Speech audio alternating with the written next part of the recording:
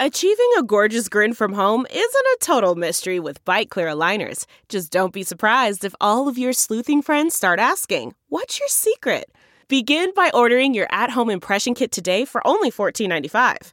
Bite Clear aligners are doctor-directed and delivered to your door.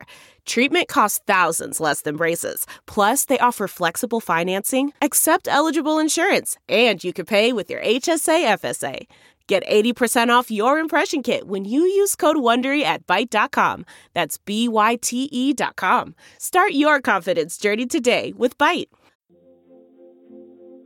Welcome to Saints History, told and experienced the way God intended it, with excessive amounts of alcohol and cursing. The booze is probably bourbon because... Clear alcohols are for rich women on diets. Now, here's your Drunk Saints History host who is... bombed out of his gourd. All right, welcome to April edition of Drunk Saints History. I'm your host, Ralph Marlboro. You donated for it, you get it. So this year we try to do, for season 2, we try to do like different things. And Andrew, you had a great idea, and we're doing it this time. You said, hey, let's talk about players' careers, and we'll just get drunk and talk about certain Saints players. So the opening one we're doing is Pat Swilling, which his career with the Saints is just strange and weird and wonderful and all kinds of things. He's the only Saints player to ever win defensive player of the year. I thought Leroy Glover did, or did he do just NFC player of the year? Yeah, I think he just did. Okay. NFC player. Okay.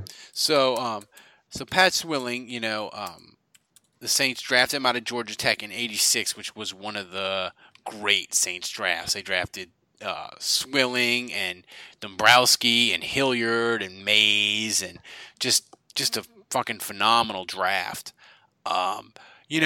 And the thing is with Pat Swilling is you look at him, dude, from 87 to 92, he never had less than 7 sacks in a season. He went 10.5, 7, 16.5, 11, 17, 10.5. For his that was his Saints career sack total, which is just crazy. Yeah.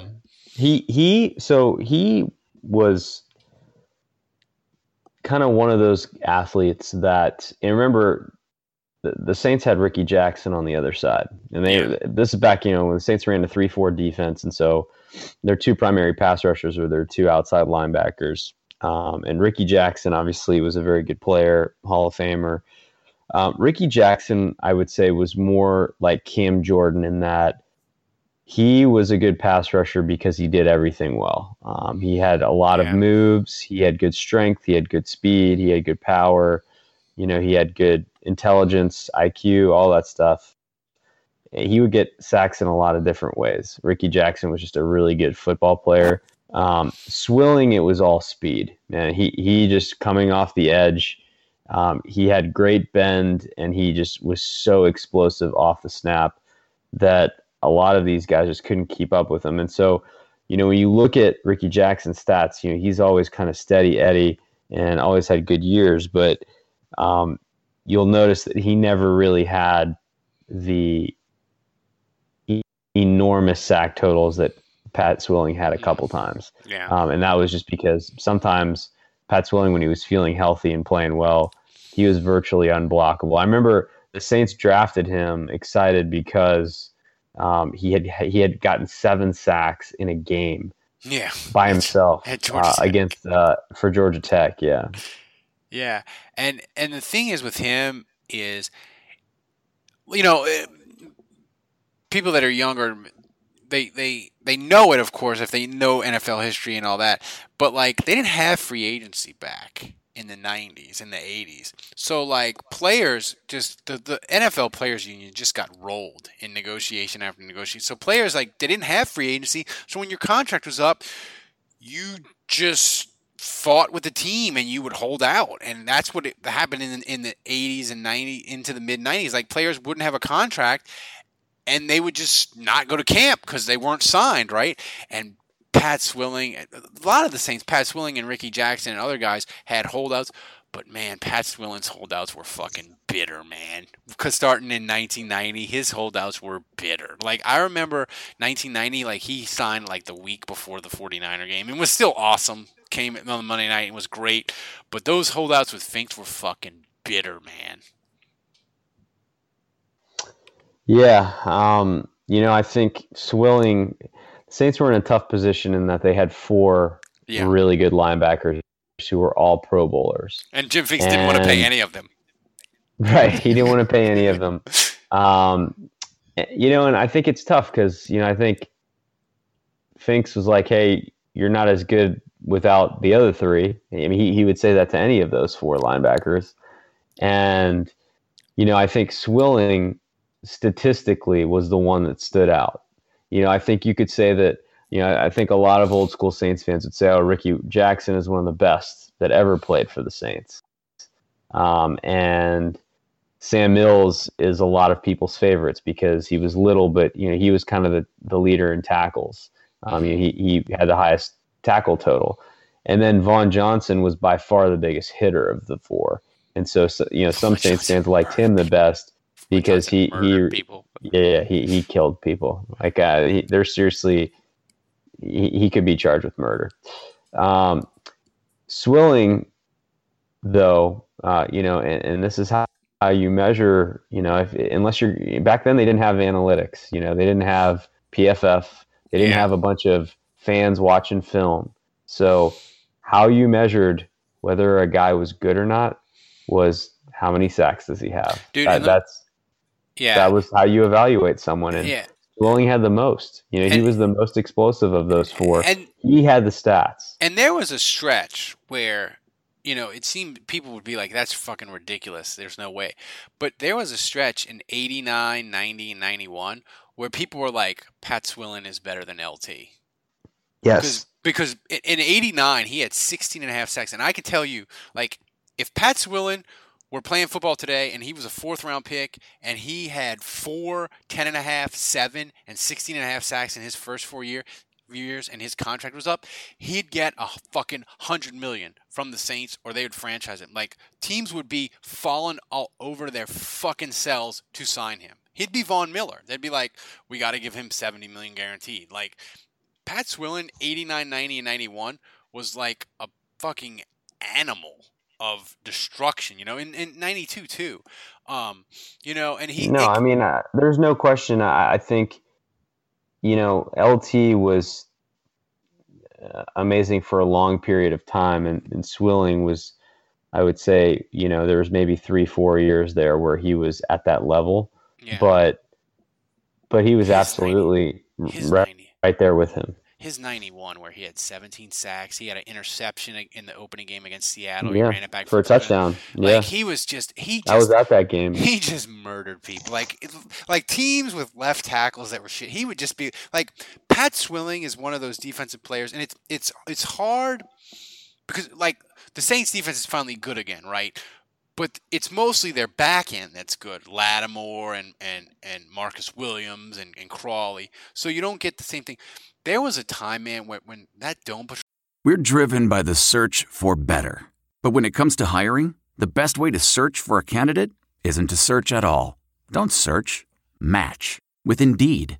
Leveraging over 140 million qualifications and preferences every day, Indeed's matching engine is constantly learning from your preferences. So the more you use Indeed, the better it gets. And listeners of this show will get a $75 sponsored job credit to get your jobs more visibility at Indeed.com/match. Just go to Indeed.com/match right now and support our show by saying you heard about Indeed on this podcast. Indeed.com/match. Terms and conditions apply. Need to hire? You need Indeed. There's no distance too far for the perfect trip. Hi, checking in for... Or the perfect table. Hey, where are you? Coming! And when you get access to Resi Priority Notify with your Amex Platinum card... Hey, this looks amazing. I'm so glad you made it. And travel benefits at fine hotels and resorts booked through Amex Travel, it's worth the trip. That's the powerful backing of American Express. Terms apply. Learn more at americanexpress.com/withAmex. Patrol was rocking, where like as great as their linebackers was and as good as the front was with Wayne Martin and Wilkes and Warnell, Pat Swilling just like popped off your TV because he was so fucking super athletic. Your eyes would glue to him and you wouldn't even pay attention to the ball. Like, that's how good he was. He would make you not look at the ball because you wanted to see him just roast offensive tackles. Mm-hmm. The thing was, this is how good Pat Swilling was. Pat Swilling was so good after the 91 season. Detroit was like, we are fucking signing you to an offer sheet, Pat Swilling, and we'll give the Saints 2 first-round picks. Like, that's how fucking awesome you are. We're going to sign you because your contract is up. And, that was on, like, back in the night, like, that, like, teams never did that, Andrew. Like, they just, that was free agency. Like, that's what you could do. You could sign a dude, and if the team had a week to match, and if they didn't match it, the Saints would have got 2 first-round. Like, that's how good Swilling was. Like, Detroit paid him like a pretty ridiculous amount of money, and like and like I think they thought like Finks is never gonna fucking match this contract. Like, I want to say it was like 4 years and like 20 million or so, or like 18 which at the time was in like 91 was fucking batshit insane, right? But the Saints ended up matching it. And he comes back in 92 and is awesome again. And then the Saints fucking ship him out to Detroit for like a first and a fourth the next year. You know? Yeah. And I'll never forget the Detroit Lion fans were pissed for a couple reasons. I think, first of all, Pat Swilling was number 56. And I think he kind of demanded, like, he told the Lions, well, if I can't be 56, I'm not coming. So they had to unretire.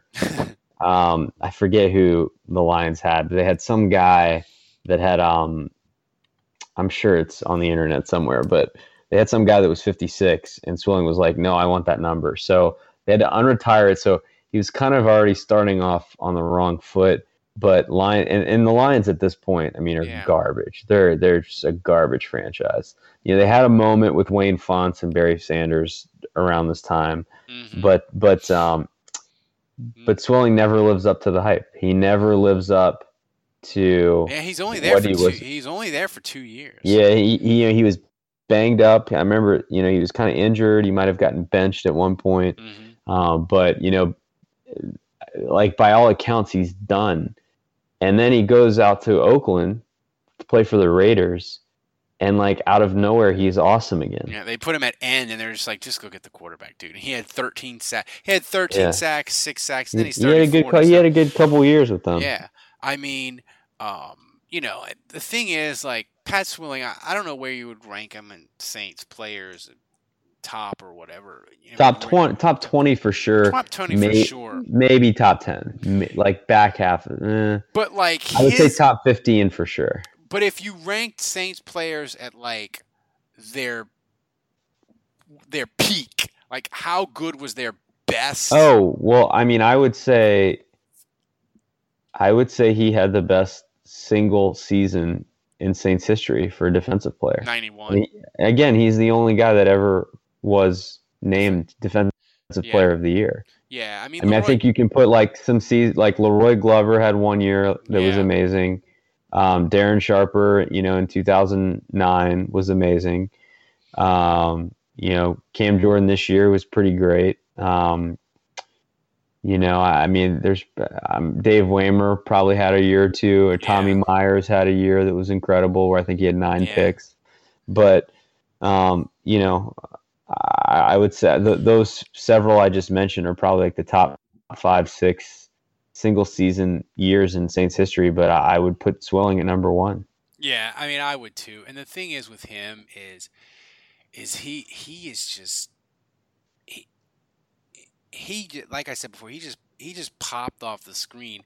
And the thing is with Swilling He was exciting, man. He was an exciting player to have on your team. Yeah, it was so like the people that are younger. You you think of the Dome Patrol as like, yeah, Jim Moore didn't win a playoff game and they didn't and they never won a Super Bowl and all that, and their offense was fucking a joke, and they won a division title where their leading rusher had like 520 yards. But man, when they played teams that were even good offenses, and those offensive the Saints would get ahead, and those teams had to throw or whatever, or they had offensive line issues, or people were beat up, or their line just wasn't very good. Like the Saints would fucking destroy them. It got to the point where it was at games where you would be like, Saints, hurry up and kick your fucking field goal, so the defense can come out here and humiliate Chris Chandler when he plays for Tampa more, because that's what I want to watch. I want to watch this defense humiliate teams. Hurry up and kick your field goal and get up 9-0, so we can watch this boa constrictor just strangle this team to death. Oh, so one thing we forgot to mention was that there was this whole contract thing with Swilling, and Swilling was like, I'm the best player in the league. Pay me. And Finks is like, I'm not paying you. Finks never paid fucking anybody. Yeah, man. So in 1990, he drafts Ronaldo Turnbull. Oh, I forgot. I can't believe I'm so drunk. I forgot this. Yeah. So he drafts Ronaldo Turnbull in the first round, and he's like, he's the next Pat Swilling. And so he's on the roster, and basically Turnbull he's a first-round pick, and he's supposed to be really good, but he's not playing because he's behind Ricky Jackson and Pat Swilling. So, and when he was drafted, the expectation was kind of that he would eventually replace Ricky Jackson, because Jackson was a little bit older than Swilling. Yeah. But so Turnbull just kind of, he has a good first year because I think there were some injuries, but his first 3 years, he kind of doesn't do anything.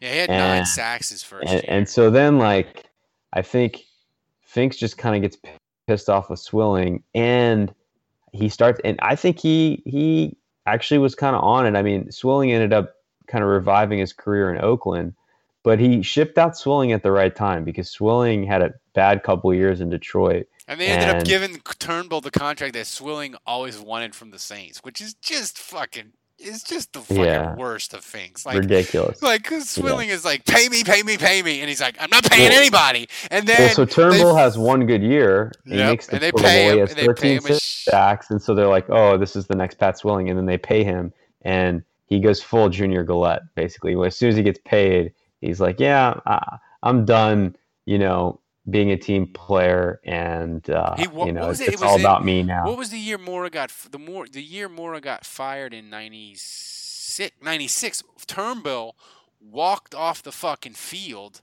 during a Sunday night game. He got so mad at Venturi, the interim coach, or maybe Mora was still he got so mad he fucking walked off. He just I'm not playing anymore, and went to the locker room. Which if that happened today, we'd be like, what the fuck?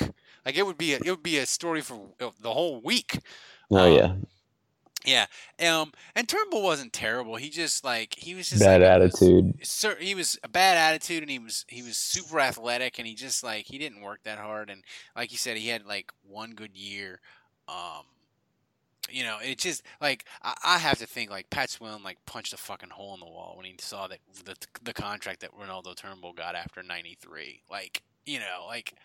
It just here's the thing. I said it maybe last year on these drunken podcasts, is Jim Finks. I know his thing is up in the dome, but man, after 86, 87, he did fucking horrible moves with the Saints and was not that good of a GM. He started out good. He was stubborn, man. He was a stubborn old school son of a bitch. Yeah. But the thing is, he would screw if you pissed him off by if his perception was that you were asking for more than you deserved, then he would do something just to spite you. Yes. And so that's what the Turnbull thing was all about. It wasn't that he loved Turnbull. It was that he was going to stick it to Pat Swilling. Because Swilling wouldn't take what he thought was a fair offer. He kept trying to drive up his price, which I think at the time was a rightful thing to do, because he was the best defensive player in the NFL. And Fink was like, nope, not doing it.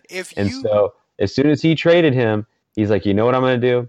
I'm going to give Turnbull the contract that Pat wanted as a big middle finger. and the thing is, like the money that Pat Swilling wanted, like we look at it now, he like wanted like $2 million a year. Like it's like we look at it now, we're like, what the fuck? It's comical, man. NFL players in the 80s, man, and 90s, they got fucked because they didn't have free agency.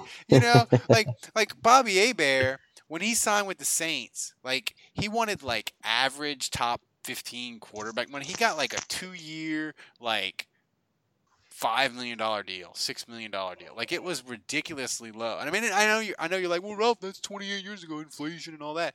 But man, the NFL just. But Finks knew that he had the players by the balls, and he was unrelenting. And he would like rub it in too, because like he used to have a radio show every week, and would just like Finks was just horrible.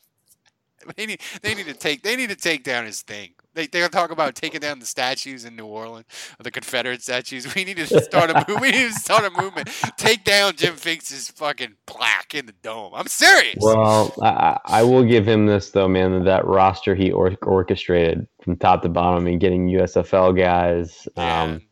I mean, he built a juggernaut roster. He really did. Except for quarterback and running back after Hillier got hurt. But man, those the Saints corners, the kind of an underrated thing about this era is that the Saints corners were garbage. Oh my God. They thought they were good. They're like, I never let a touchdown. Yeah, you never allowed to touch that toy because the quarterback got sacked 150 million times. Right, exactly. So that front, and it wasn't just the linebackers. I mean, Frank Warren, Jim Wilkes, Wayne Martin, they were nasty up front, man. And those guys, that front seven was one of the best the NFL has ever seen. And some really, really horrific corners had decent NFL careers because of it. Yeah. They had Toy Cook, Vince Buck, Robert Massey.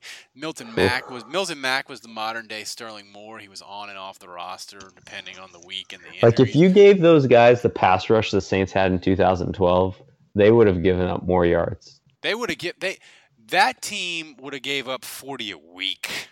Like they're and the thing is, like when they would play elite quarterbacks and they would get blocked, like they would get tore the. I can remember a game Jim Kelly in '92 just fucking ripped the Saints to shreds in the fourth quarter because Buffalo did the hurry up and the Saints just got tired and he just lit them fucking up. But I would say Pat Swilling, like if you like you said, if He's definitely had the best season of any Saints defensive player, but if you rated, like if you built the Saints all-time team, like I think he'd be like a top 3 pick on defense. Like he's got to be, no doubt. Yeah, I mean I think Ricky Jackson had more longevity, and he was more like every year you kind of got the same level of production.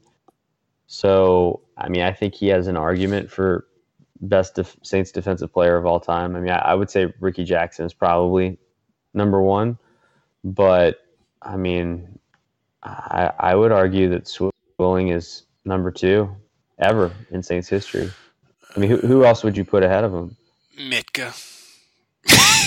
People don't even understand that if they didn't listen to the other podcast.